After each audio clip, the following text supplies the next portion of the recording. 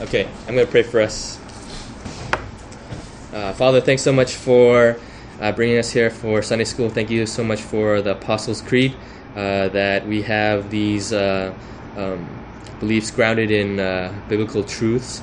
Thank you that we are able to study this and go through fully what we really believe as Christians, and just be with us and just help us be able to grasp concepts, and may it sink deep in our hearts that we would be fired up for you and for these truths that are so awesome. We thank you. We love you. In Jesus' name, amen. All right. So Apostles' Creed. Last week, Eric did the first 2 lines on the doctrine of God. This week, we're doing in bold. I believe in Jesus Christ, His only Son, our Lord. And if you look at the Apostles' Creed, the next several lines is going to be on Jesus, and we're going to touch on a lot of these points. But yeah, we'll go through this line today and see what we come up with for who Jesus is. Yeah, so I think understanding Jesus Christ, who He is, that's the very heart of the Christian faith, right? Without Jesus, we have nothing, right? Without Jesus, we're just like any other religion. We just believe in God. We just love God and worship God. But Jesus is what brings us together, right? Jesus is what brings, it's the meat, the very meat. Like without Jesus, yeah, we really have absolutely nothing. And so, as we study Jesus, we need to understand that He is both fully God and fully man, and that's what distinguishes Christianity from everything else, from everybody else. In this book that we're studying by Alistair McGrath, he says, the core of the Christian faith is a person, not a set of abstract ideas or beliefs. And kind of like Buddhism, right, or Marxism, they kind of worship ideas, right, sets of beliefs, but Christianity is a person, right? Christianity is Jesus. And so that's really the heart of Christianity and what we believe as Christians. Yeah, so we're going to talk a little bit about who is Jesus. If you read at the first point, it says, Jesus is fully God and fully man. The two natures of Jesus are distinct, yet unified in the person of Jesus. And this is very important to understand. Jesus had to be both God and man in order to conquer sin and death on our behalf, and in order to be a mediator between us and God. So the first point we have is Jesus is fully God. So we're just going to go through a few of these passages to kind of really point out that Jesus is God. Let's see, Eric, can you go through Hebrews 1:1-3 for us? Yeah. Long ago, at many times and in many ways, God spoke to our fathers by the prophets. But in these last days, He has spoken to us by His Son, whom He appointed the heir of all things, through whom also He created the world. He is the radiance of the glory of God and the exact imprint of His nature, and He upholds the universe by the word of His power. After making purification for sins, He sat down at the right hand of the Majesty on high. Yeah. Yeah, as I was studying, I think Hebrews and John were really touched on the deity of Jesus and how He is truly God. I'll read these for us real quick. For Hebrews 1:8 and 10, this is God talking. But of the Son He says, your throne, O God. So God is calling Jesus God, is forever and ever. The scepter of uprightness is the scepter of your kingdom. 10 says, and you, Lord, laid the foundation of the earth in the beginning, and the heavens are the work of your hands. And so we see that that Jesus really is truly God. And I think a lot of or some religions deviate from this point. I think there's a lot of heresies that try to knock Jesus being God and being a deity. And so it's very important to understand that like Jesus is God, right? Without this, we are just like another religion. John 1:1. Jeff, can you read that for us? In the beginning was the Word, and the Word was with God, and the Word was God. Mm-hmm. Yeah, I'm not sure, but I think that Jehovah's Witnesses, they deviate from this point where they say that Jesus was a God, like in the Greek. Then they somehow just mashed it up, mangled it up, and so they kind of fall off on that point. So yeah, we see Jesus is God. Let's see, we'll skip John 14. Right, okay, so as we go to Mark 2:10, I remember that in the Old Testament that the Jews believed that only God can save, right? And only God can forgive sins. And so when Jesus showed up, and he had he made all these radical claims, and he was even in Mark 2 he was even able to forgive the sins of the paralytic. And so the Pharisees were like, "What in the world? Who is this guy?" So when Jesus came, he was really radical. People were like, "No way, this blasphemous, right?" So Mark 2:10, Tub, can you read that for us? Yeah. But that you may know that the Son of Man has authority on earth to forgive sins. He said to the paralytic. Yeah. And so that's a lot of the in the Gospels, and we see that the Pharisees are just trying to go after Jesus, just because they didn't trust that he was God.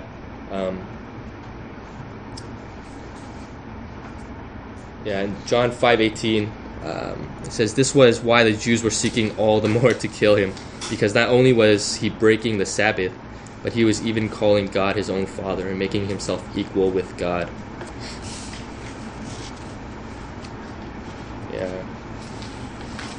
So I think they didn't expect the Messiah to be just a commoner, just like anybody. They had no idea that the Messiah was just going to come in the form of Jesus. But yeah, we'll touch on that as we go to point 2, where Jesus is the Christ. I was thinking I feel like the shock of Jesus claiming to be God or Jesus being God, we don't feel it because we're not first century Jews. Yes. But the Jews were the last people to ever think that a human being could be God. Because the Shema, right? The Lord is one. Hear, Israel, the Lord, your God, the Lord is one, right? That there's only one God. Yes. All the other pagan religions says there are many gods. The Greeks says God visits as these in human form. And they would sleep with maidens and have spawn children. But the Jews believed there's God, only one God, and God is not human. And so for Christianity to be born out of Judaism, and for a whole bunch of Jews to go around saying Jesus is God, there must have been it must have been the case that Jesus claimed divinity. And so a lot of people say, maybe they were mistaken, maybe they would have made this up. It's just impossible that this could have happened. So I feel like the shock of it we don't really feel as intensely. Yes. That Jesus is claiming divinity. Right. Yeah, they didn't really know what to expect. They didn't know that he was going to come as human form, and it kind of blew their minds that Jesus would claim these things. So as we move down, we go to Jesus is fully human, and we're able to see this as we kind of read the Gospels, and we see that Jesus had earthly needs, right? He had just human needs. He got tired, he thirsted, he hungered, just like anybody else. And this point is some religions really knock that perhaps Jesus wasn't human, right? Maybe he was just like a spiritual thing, so it's very important that we understand that Jesus was real. He was in the flesh, and he was human. Let's see.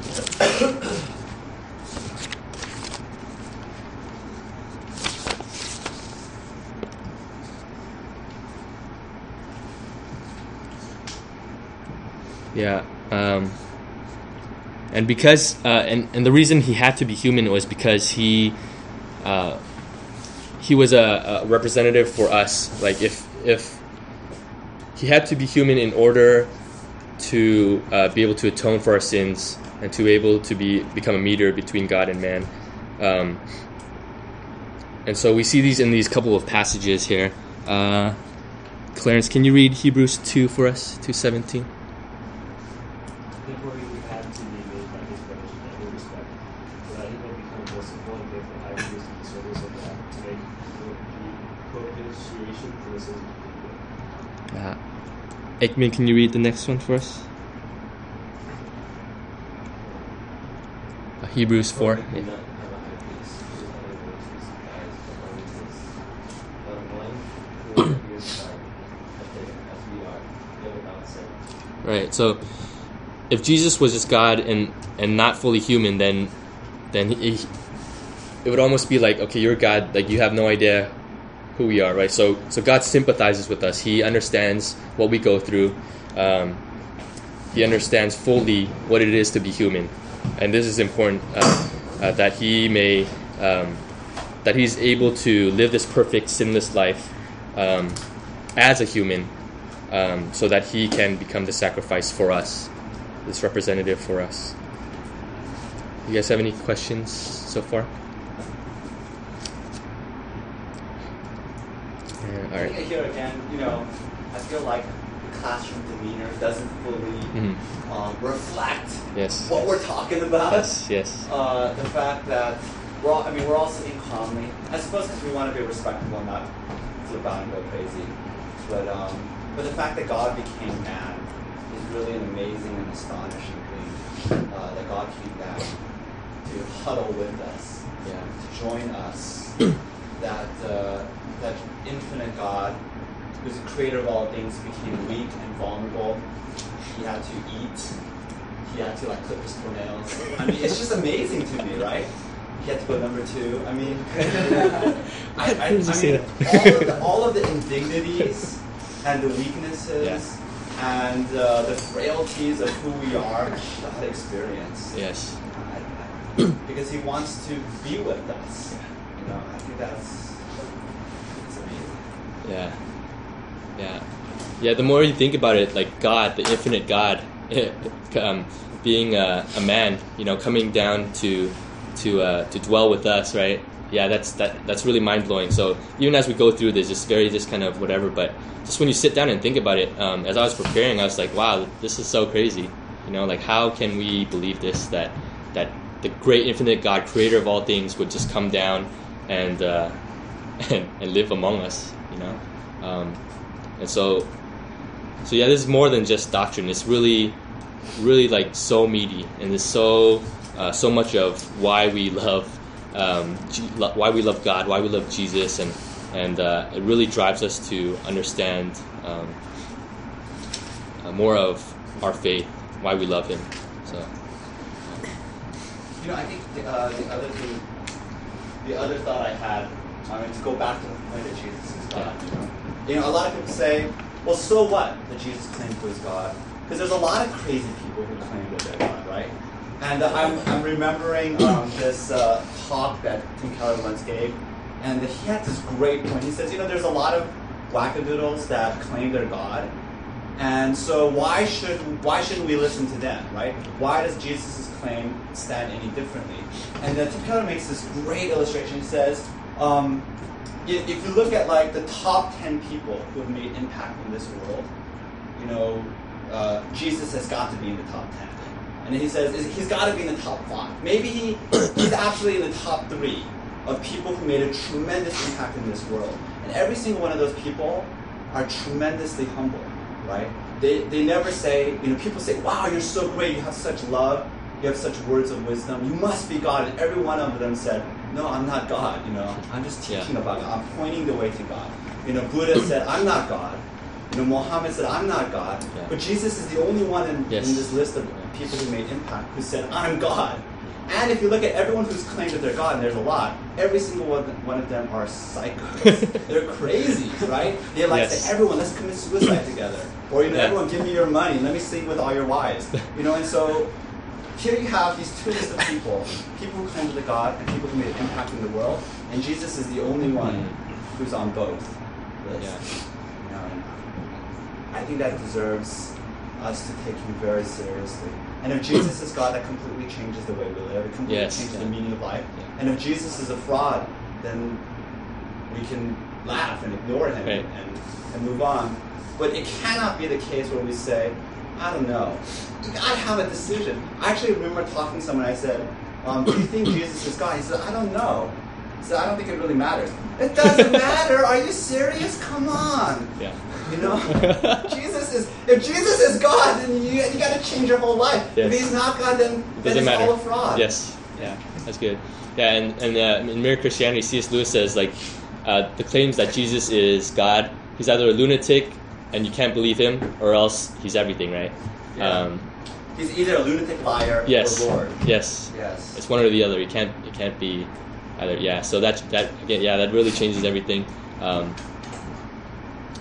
And you could tell he, just as we read about Jesus here, you could tell he's not crazy. He was God. He was claiming that he was God, and he lived like he was God. Jesus is the only worship. Yes. When people bow down and said, "My God, my Lord," he said, "What are you doing? Stand up! I'm not God." Yeah. He accepted it. He said, yes. I mean, come on. Either he's a liar, a lunatic, or he is in fact the creator of all universe.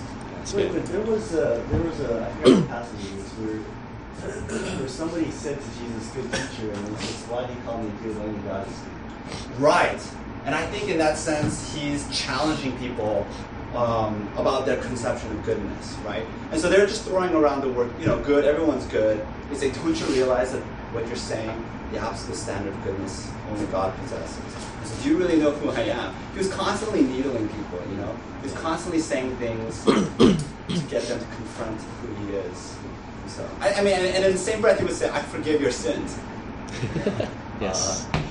Only God can do that, yeah. I forgive your sins. Yes. All right. Yeah, that's good.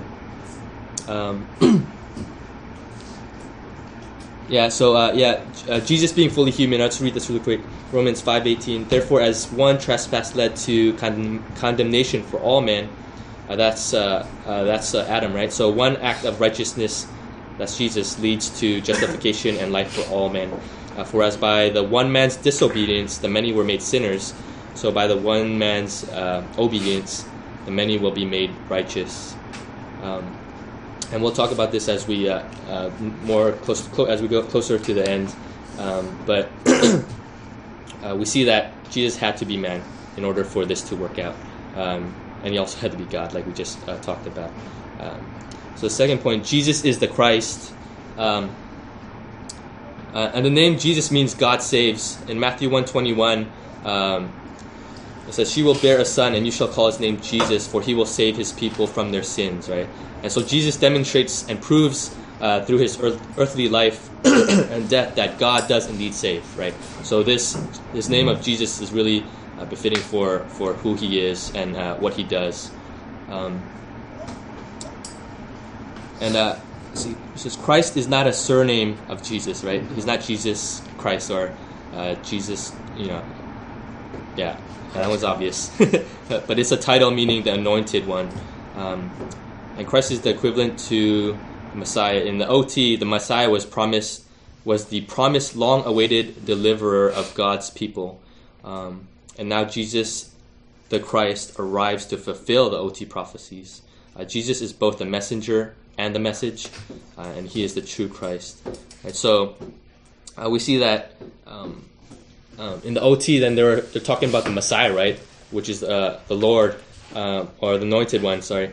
And now in the New Testament, then he is he's given the same title, he's spoken about the same way, and Jesus refers to, or Jesus is called the Christ over and over again, and this again it really tells of that Jesus is the Messiah, the long-awaited Messiah that's going to deliver the people. See Matthew 16. Carrie, can you read? Actually, let me press you on that. Yes. The anointed one. I mean, that sounds so archaic. What does that mean? I know, like back. Who was anointed? What's that? Who are the kinds of people that were? Oh, kings. Yeah. So what does it mean that he's the anointed? So in the Old Testament, the prophets would anoint kings, and they would be the anointed ones. And so Jesus is the true king. So he's the anointed one. He's the true anointed He's the promised king. Yes. That's supposed to come. And I can't help but to evoke the Lord of the Rings, right? And if you look at the Lord of the Rings, right, there's supposed to be this king who comes back to Gondor to save Gondor and defeat Sauron. And Aragorn is that person, right? So Jesus is kind of like, Aragorn is a kind of Jesus. He's the king. He's supposed to come back. And actually, if you think about it, when every time the Christians said Jesus is Christ, they're saying Jesus is king. Yes. But it's a very ironic statement, because what kind of king gets crucified? Yeah. Right? A crucified person is not a king. He loses. Right? The loser gets crucified. The king wins the battle. And so that's why the term Christian is actually a mocking term that the ancient peoples call the followers of Jesus. They didn't actually call themselves Christians. The people called them Christians. And Christians means followers of the king. Right? And there's like this ancient graffiti where it shows this pig being crucified, and it says, "Here's your king." And so it was a way to make fun of the Christians. Oh, you believe that Jesus is king? That's ridiculous. He wasn't crucified.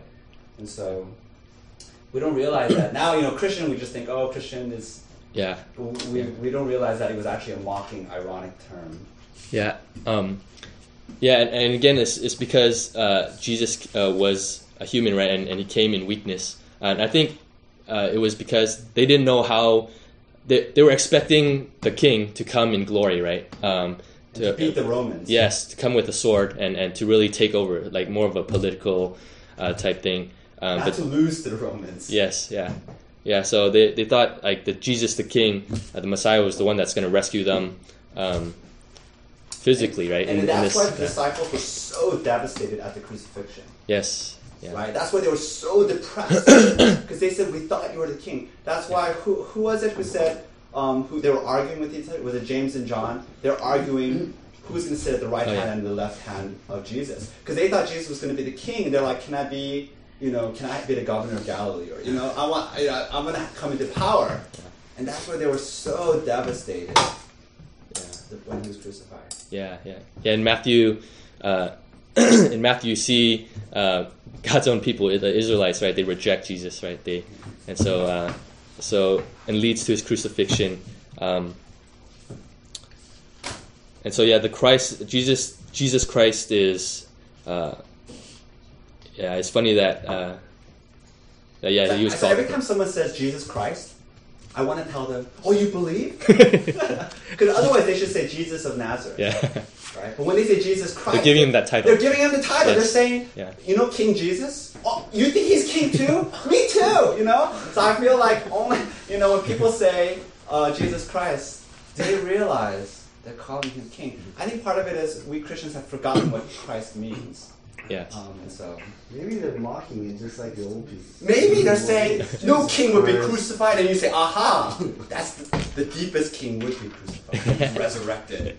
We have a resurrected king. Yeah. That's good. Yeah. All right, so we'll move on to 3. Jesus is God's only Son. We'll just go through this briefly. Did I ask Tub already? Carrie, could you read John 1:14 for us? And the Word became flesh and dwelt among us, and we have seen his glory as of the Holy Son from the Father, full of grace and truth. Yeah, and this again talks about his deity, but Jesus is God's only Son. And it's funny when we were going through C.S. Lewis this past this past week. 2 weeks ago. Yeah. 2 weeks ago, yeah, where we're trying to figure out, like, oh, what does God begetting God mean? God begetting His Son Jesus, and it's not that God gave birth to Jesus, but they're co-existent. They're eternal, and no one preceded the other, but that they were both there, and that is just a relationship. There's a picture of relationship between God and His Son, and how deep it is that God would send His only Son to rescue us, right? To come down and rescue us. And these next two, then it speaks of that Jesus is His only Son. I think you know why I keep saying only. Because this is why it didn't bother people too much when Jesus is the Son of God. I mean, David was the Son of God. Solomon was the Son. Son kind of means that God has a special favor of, and that's why they have to add that only. He is the true and ultimate Son. Yeah. Even as children of God, right? Believers, we're also called sons and daughters of God, but the only Son of God, meaning it just really speaks of the relationship between Jesus and God the Father, and how close they were together. And so that's why when he says in the Apostles' Creed, it's God's only Son, or it continues to talk about His only Son, and how important it is to understand that relationship. Yeah. We'll go down to 4. Jesus is our Lord, and people in the OT refer to God as Lord. In the NT, Jesus refers to God as the Lord, while Jesus Himself is also referred to as the Lord. By us calling Jesus our Lord, we 1, trust and believe that Jesus is God, and 2, we submit to His authority and rule over our lives. I'll read Philippians 2 for us. So that the name of Jesus every knee should bow in heaven and on earth and under the earth, and every tongue confess that Jesus Christ is Lord, to the glory of God the Father. Romans 10 says, because if you confess with your mouth that Jesus is Lord, and believe in your heart that God raised Him from the dead, you'll be saved. So it's so important that we understand, again, that Jesus is God. And when we understand this, when we know this, and when we confess that Jesus is Lord, Lord God, Lord as in God, and also that He is Lord over our lives, that's when we fully understand that the person of Jesus and the power that Jesus has in working for us. Do you know why the word Lord refers to God? Because the name of God, the divine name, is Yahweh, but no one could say it because it was too holy. Yeah. And so they would substitute the Hebrew word for Lord instead of saying the name of God, which is Adonai. And so they would say Adonai, Lord, and you can never use the word Adonai.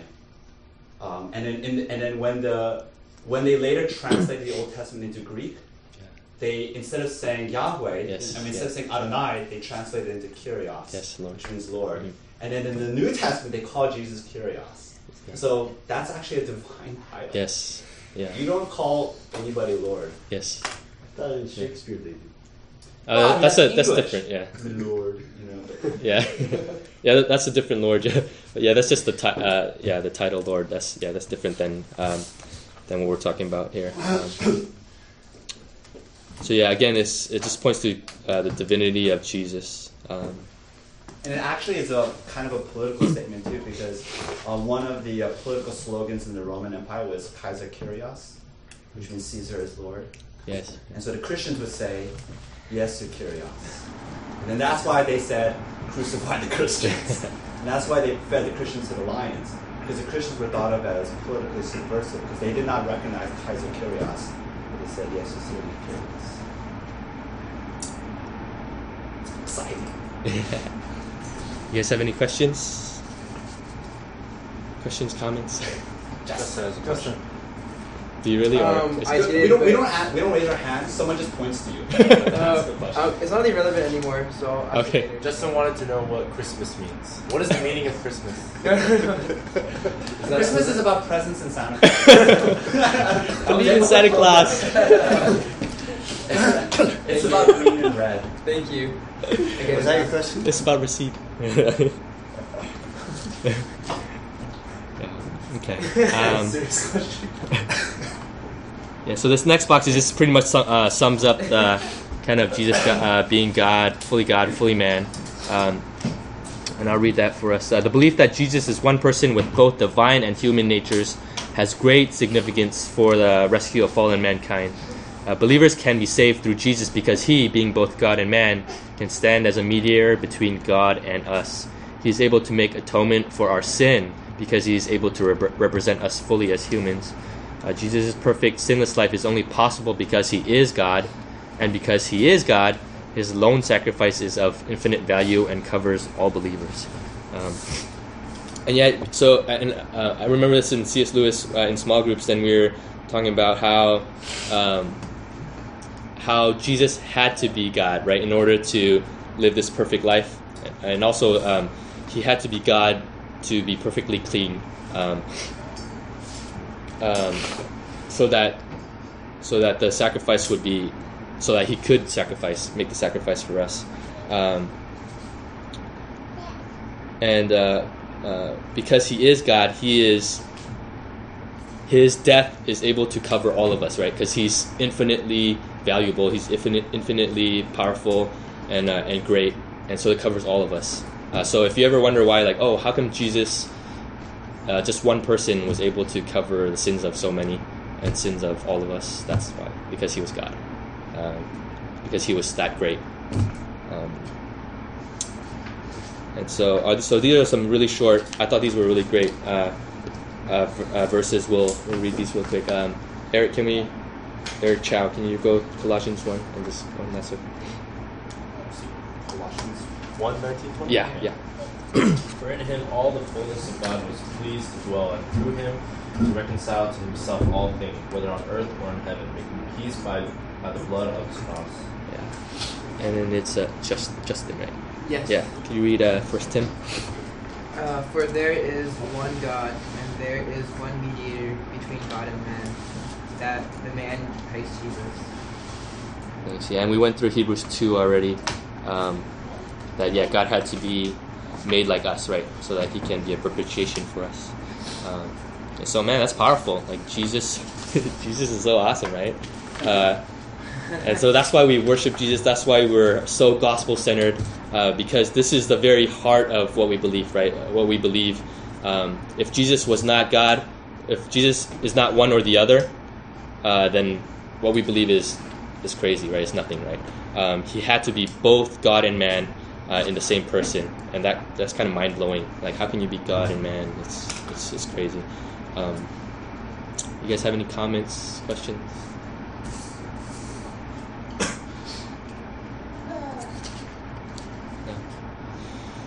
Okay, all right. I'll pray for us, and then we'll head over.